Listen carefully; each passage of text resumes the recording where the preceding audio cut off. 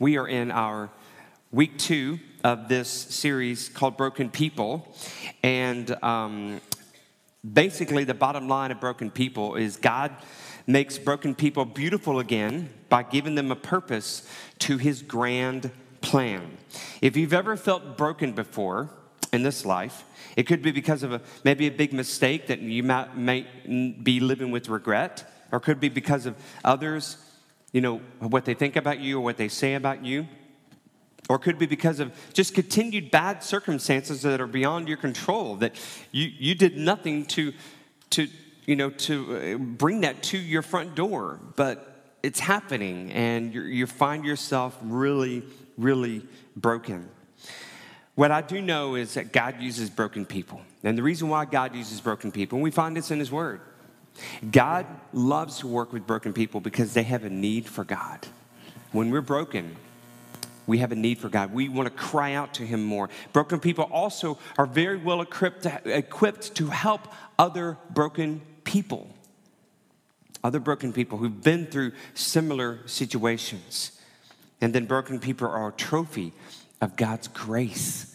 There's a trophy case in heaven of grace.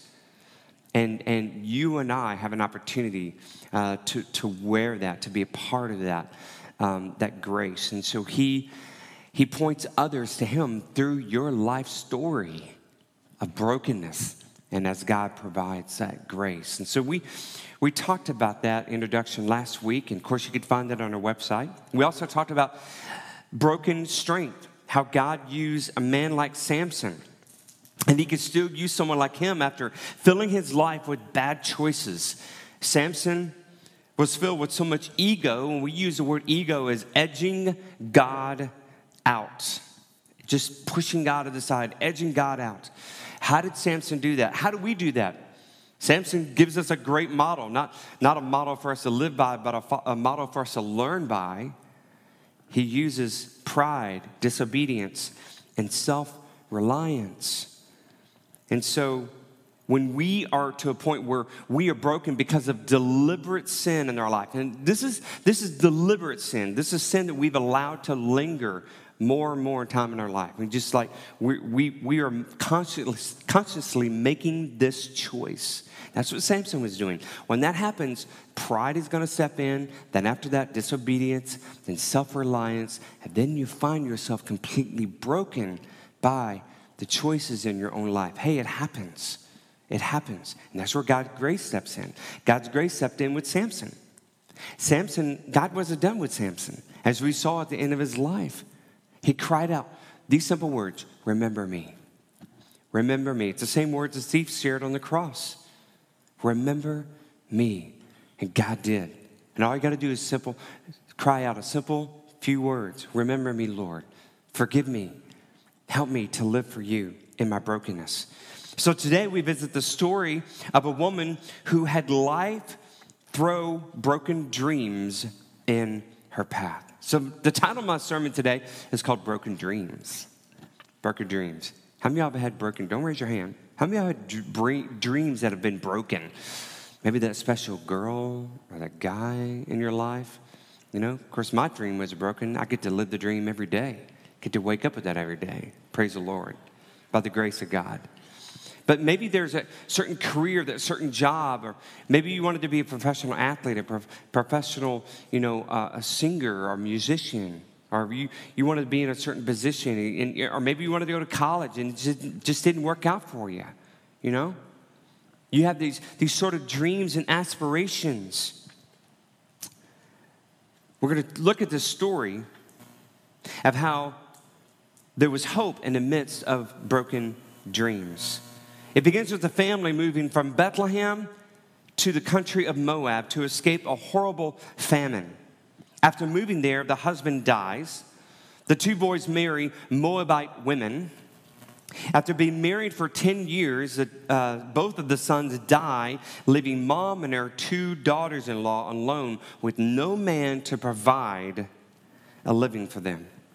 After hearing the famine back in Bethlehem was over, all three widows decide to make their journey to the hometown of the mother-in-law, Bethlehem. In the middle of their journey, we see a conversation happen, and we're going to be in Ruth, the book of Ruth, chapter 1. Now, Ruth, if you want to turn your copy of God's Word or your digital copy of God's Word, Ruth is right after Judges. We were just in Judges last week. In fact, the series before that, we were in Joshua. Joshua, Judges, and then Ruth. We spent a little time last week with Judges, with Samson. And actually, Ruth, the story of Ruth happens in that sort of 300-year time span in the book of Judges, when Israel just sort of did whatever they thought was right, and they didn't heed the word of the Lord all the time. And so God had to bring deliverers time and time again. Well, Ruth's story is in that time period. So if you look at Ruth chapter 1, verses 8 and 9, let's just read these couple of verses, and we're seeing this conversation take place. And we see this. Then Naomi said to her 2 daughters-in-law, "Go back, each of you, to your mother's home.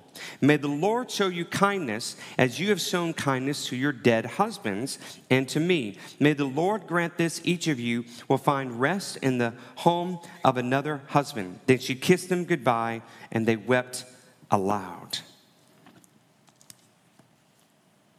Broken dreams. Broken dreams. You can sense sort of the feeling. Naomi had this dream of having a family, and her sons married and grandchildren. There were no grandchildren in the picture, and her sons were dead. Her husband was dead, and she's left with her daughters-in-law, who were of Moabite descent. Her dreams are shattered. And so Naomi is in this situation where she maybe feels lonely, afraid, angry, or maybe hopeless. Maybe a broken dream you have faced before has left you similarly. Situation, lonely, afraid, angry, or hopeless. Broken dreams can do that. And it's not even your fault a lot of times. These women did nothing to bring this onto themselves. It's just called life. But the way we respond to our broken plans or our broken dreams will have an effect on how God is able to use us. This is important. The way we respond to our broken plans or our broken dreams will have a huge effect on how God is able to use us. We see 2 responses from the 2 daughters-in-law after this verse. One daughter-in-law decides to go back to Moab. The other daughter, Ruth, clings to Naomi. And we see this in this conversation in verses 15 through 18. "Look," said Naomi, "your sister-in-law is going back to her people and her gods, lowercase g. Go back with her." But Ruth replied, "Don't urge me to leave you or to turn back from you. Where you go, I will go. Where you stay, I will stay. Your people will be my people, and your God, my God. Where you die, I will die, and there I will be buried. May the Lord deal with me, be it ever so severely, if even death separates you and me." When Naomi realized that Ruth was determined to go with her, she stopped urging her. Wow. Such powerful commitments. You have 2 women, really 3 women, but now it's kind of down to 2 in the story, that Naomi and now Ruth. 2 women who are going through broken dreams. Now, Naomi's going back home, but Ruth is moving away from her country. Different language, different culture, even a different worship of the one true God. She chooses the Lord. Your God will be my God. Such incredible words. All mothers have a favorite daughter-in-law. Suzanne was my mom's favorite daughter-in-law. She told me that time and time again. We know which one is Naomi's favorite, obviously. But this is the first response of broken dreams.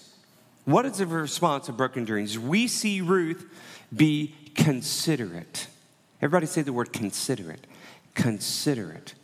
We see Ruth be considerate of someone else. She's considerate of her mother-in-law.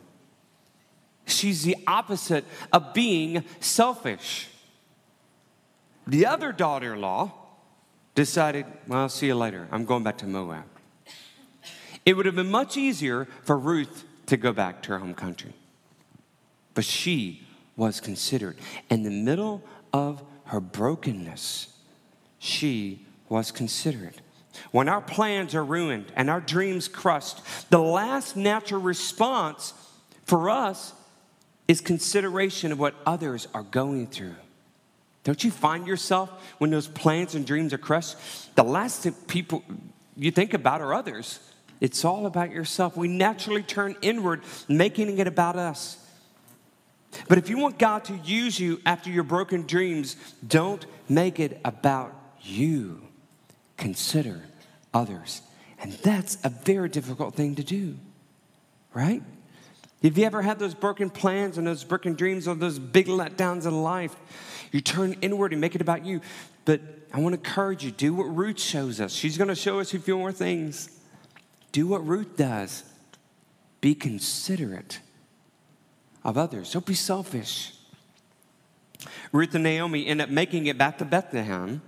Naomi is having a very difficult time with this. Naomi even changes her name to a name that means bitterness. Oh, she's just milking this, right? She tells all her friends, don't call me Naomi. Call me bitter. Ruth, however, goes off to pick the leftover grain that the harvesters missed from the field. So they're in a time where they're beginning to collect the harvest and the crops and all the farmers and the people working in the fields, they're picking the grain. Well, when you pick grain, there's leftover grain. You don't pick every 100% of it because you're trying to just work through it. And there are people like servants or slaves or people that just don't have a lot. They'll just come back, the poor, they'll come back and they'll just pick whatever grain could be left over. That is Ruth. Ruth is doing that. She's going back to pick the leftovers. She happened to work in the fields belonging to a relative of Naomi's former husband. You know, the guy that died several years ago. This man was Boaz, is his name. Boaz. He takes notice of Ruth and informs her that she can stay in his field and take whatever leftovers she can carry. He instructs her, his hired hands and his hired workers, hey, I need you to treat her kindly. I need you to protect her. Listen to Ruth's response in chapter 2. So go to chapter 2, one chapter over. Verse 13. Ruth chapter 2, verse 13, it says, may I continue to find favor in your eyes, my Lord. She's talking to Boaz. She said, you have put me at ease by speaking kindly to your servant, though I do not have the standing of one of your servants. So we have this quick little conversation where you get to see the heart of Ruth a little bit. There's no expectation in her voice to receive special treatment. Ruth is not playing the victim card. Could she? Does she have a right? Yes, she probably does. Different country, different language, lost her husband. Now she's stuck with her mother-in-law. I mean, she's got reason to have the victim card mentality. She acknowledges that she doesn't even have the standing of one of his servants, one of Boaz's servants. Look, you've got servants, you've got hired hands. I'm even lower than them. We see nothing but humility from Ruth. Humility. Not shamefulness. There's nothing she's done to cause shame. She's just humble. She's just humble. Humility is not thinking less of yourself. It's thinking of yourself less. Thinking of yourself less often. That's humility. That's what Ruth does. In your brokenness of broken dreams, respond with humility. Not like, oh, woe is me. I played the victim card. It's all about me. That's not humility. Walk in zero expectation of receiving reparations for your troubles. Walk in zero expectation of receiving some sort of reparations for your troubles, some sort of attention for your troubles. If you walk in that zero expectation, if you walk in true humility, I believe the Lord will use you. So when our broken plans happen and our broken dreams happen, we need to be considerate of others. We don't want to just be making it about ourselves, but we also need to walk in humility. We don't need to play the victim card. We don't need to play the victim card. Walk in humility. So as the story continues, at the request of Boaz, Ruth stays in his field until the end of the harvest season. Biblical scholars say that Boaz was much older than Ruth. We can assume that he was not married because it's not mentioned in God's word or his children. But we know that Boaz was a kinsman redeemer to Naomi because of his family ties with her former husband who passed away. Now, let me explain kinsman redeemer. Some of y'all may know what this is. A kinsman redeemer is one who acts in behalf of a relative in danger or in need. So like purchasing freedom from slavery or buying back property or marrying to preserve property, marrying someone to preserve property and continue the family line. Naomi desperately wanted to keep her land in the family name. In the culture of the time, women could not own land. It would take a kinsman or a family redeemer to keep it in the family. Boaz was that man. Actually, there was a couple of them. Boaz was one of them. He would need to purchase the land on behalf of the family and also marry Ruth.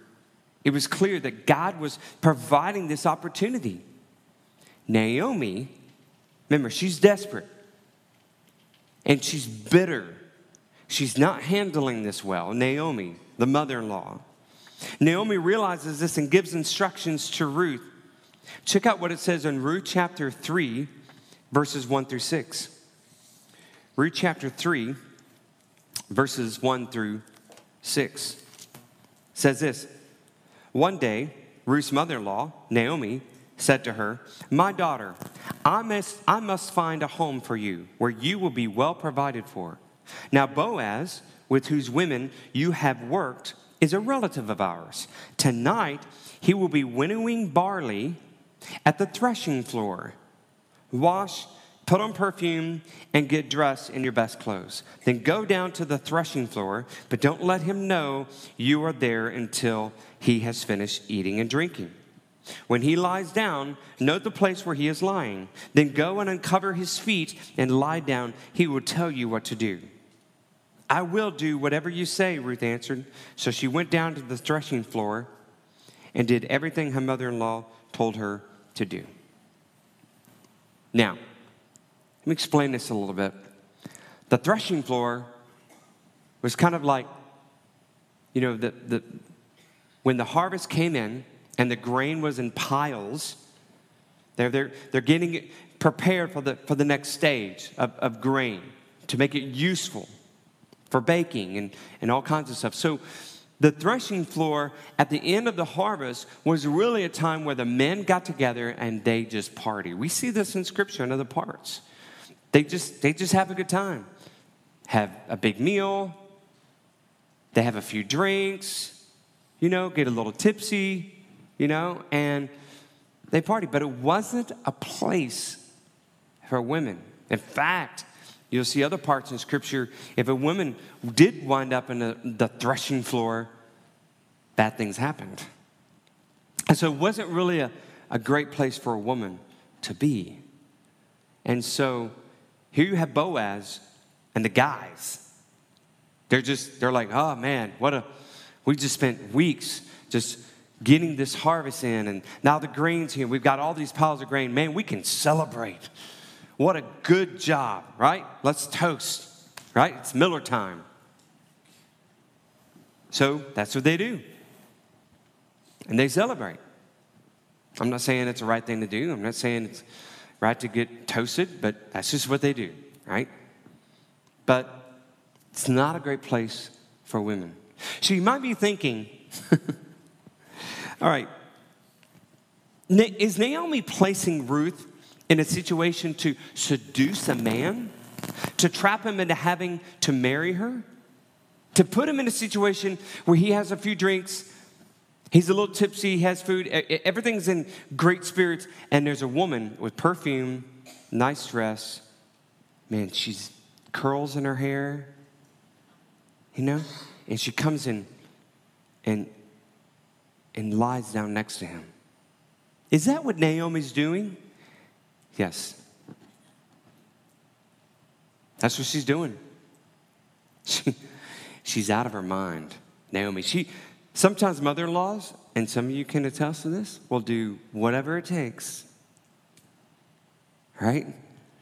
I've been participants of some weddings. It's like, oh my goodness, wow. But not all weddings are like that.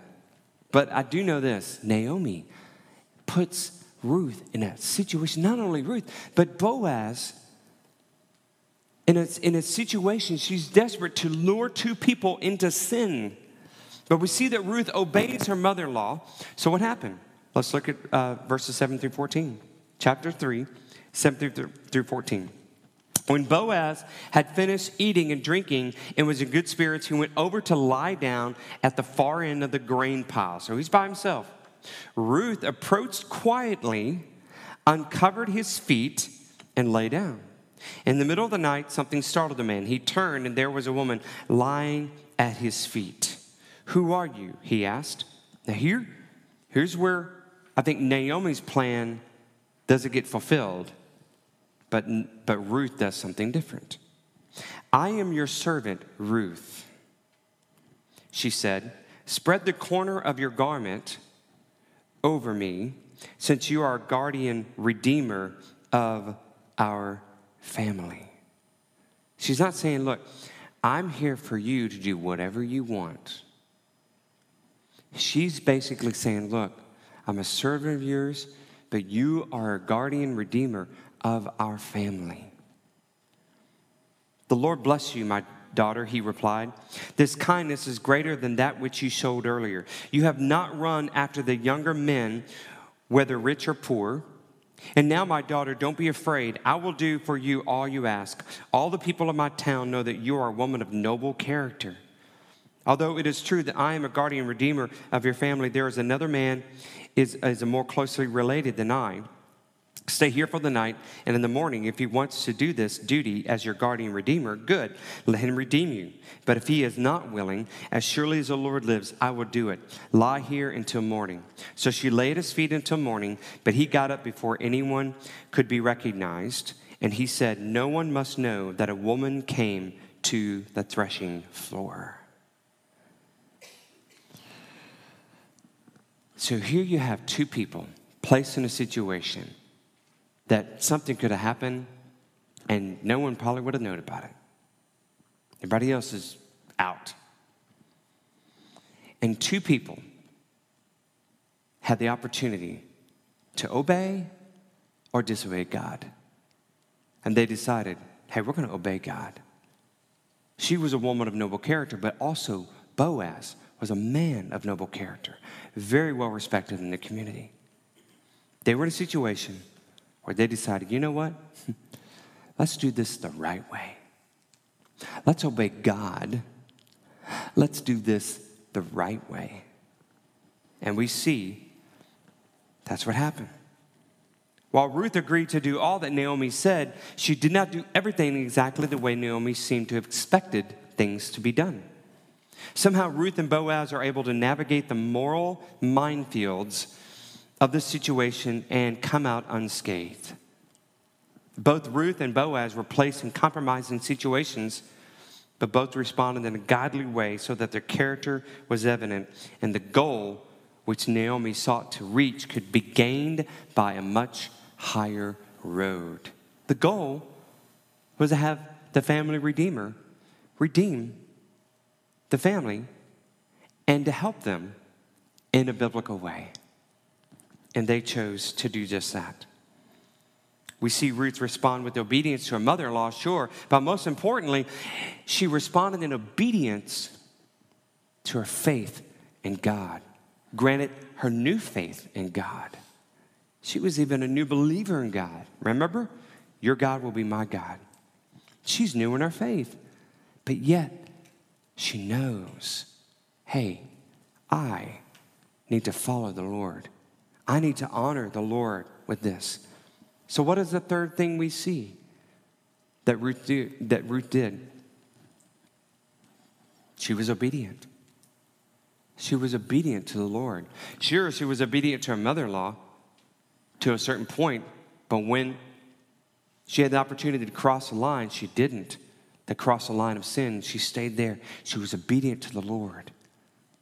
So we see Ruth show incredible character in the middle of her brokenness, in the middle of her broken dreams. She was considerate.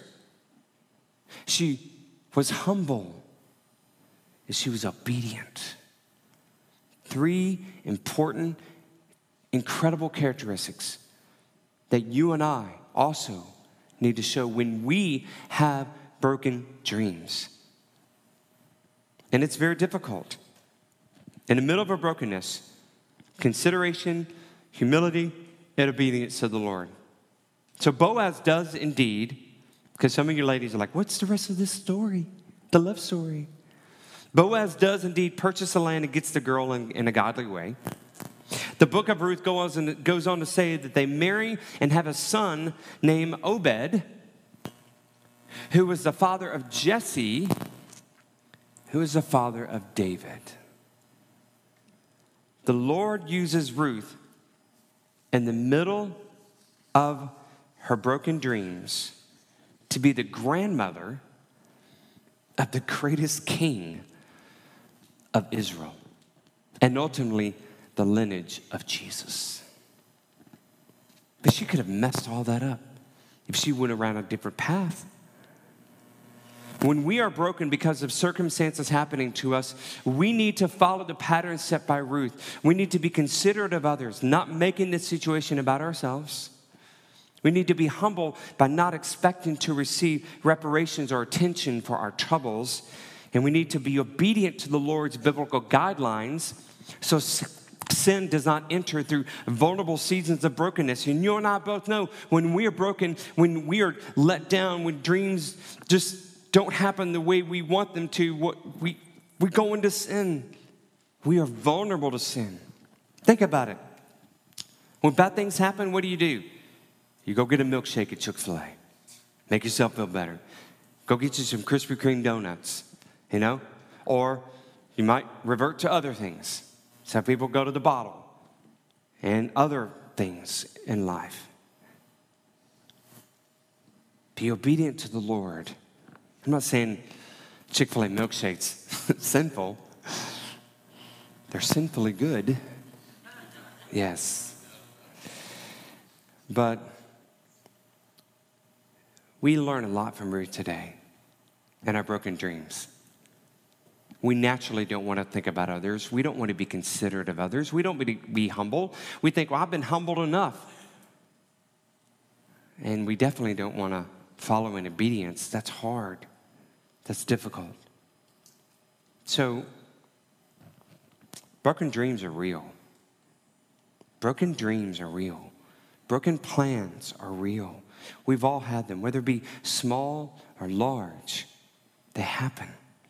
But how we respond to that will really greatly affect on how God can use us. There is a Jesus connection in all of this. And this is what I love about this message as we kind of close it out. We see this in the action of Jesus. When he became the ultimate kinsman redeemer, purchasing our freedom from sin and eternal death was his own life at the cross. We see elements of what Boaz had to do and what Jesus did for us. The ultimate kinsman, redeemer. And then we see his description In Philippians chapter 2, you can turn it if you want or just watch the screen. But Philippians chapter 2, verses 5 through 8 says this: in your relationship with one another, have the same mindset as Christ Jesus. So what is this mindset? Here it is, verse 6. Who, being in very nature God, did not consider equality with God something to be used to his own advantage. Rather, he made himself nothing by taking the very nature of a servant, being made in human likeness. And being found in appearance as a man, he humbled himself by becoming obedient to death, even death on a cross. Jesus considered us and became like us rather than use equality with God to his own advantage. He became like one of us, flesh. Jesus was also humbled by the cross. The cross is a very humiliating thing. He was humbled by that. And Jesus was obedient to his Father's plan. Even Jesus in his brokenness, he was considerate, he was humble, and he was obedient. We follow that same pattern. God can use us. Now, the good thing about Jesus is he wasn't broken because of broken dreams or broken plans. His plan turned out perfectly. It was God's plan all along. And we get to be the benefits of that. And he came so that he could be the Redeemer for us. He could be the Redeemer for us, to redeem a new way of life. Every head bowed, every eye closed. As we close out this portion of the service, I just want to make sure you understand that God knows what you're going through. He understands any kind of broken plans, any kind of broken dreams. And he gets that. He wants to be right in the middle of that, but you've got to allow him to do that. And the way for you to open the door for him to do that, hey, just don't make it about yourself. Consider others, be humble, and just obedient to his plan, to what he wants you to do. And don't allow sin to enter into your life, deliberate sin into your life during your season of broken dreams. And if that is you, I want you to just, maybe you need to confess something to the Lord, or maybe you just say, Lord, I need your help. I'm in a season of brokenness, and I need to do a better job of being considerate. I need to be humble, and good Lord, you know I need to be more obedient to you.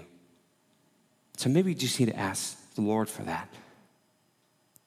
And if you're here today and you've never really stepped over that line of belief, or maybe you're listening live or listening later or watching now, it doesn't matter. Maybe you need to just come before the Lord on your knees, heart of humility. Say, Jesus, I need you.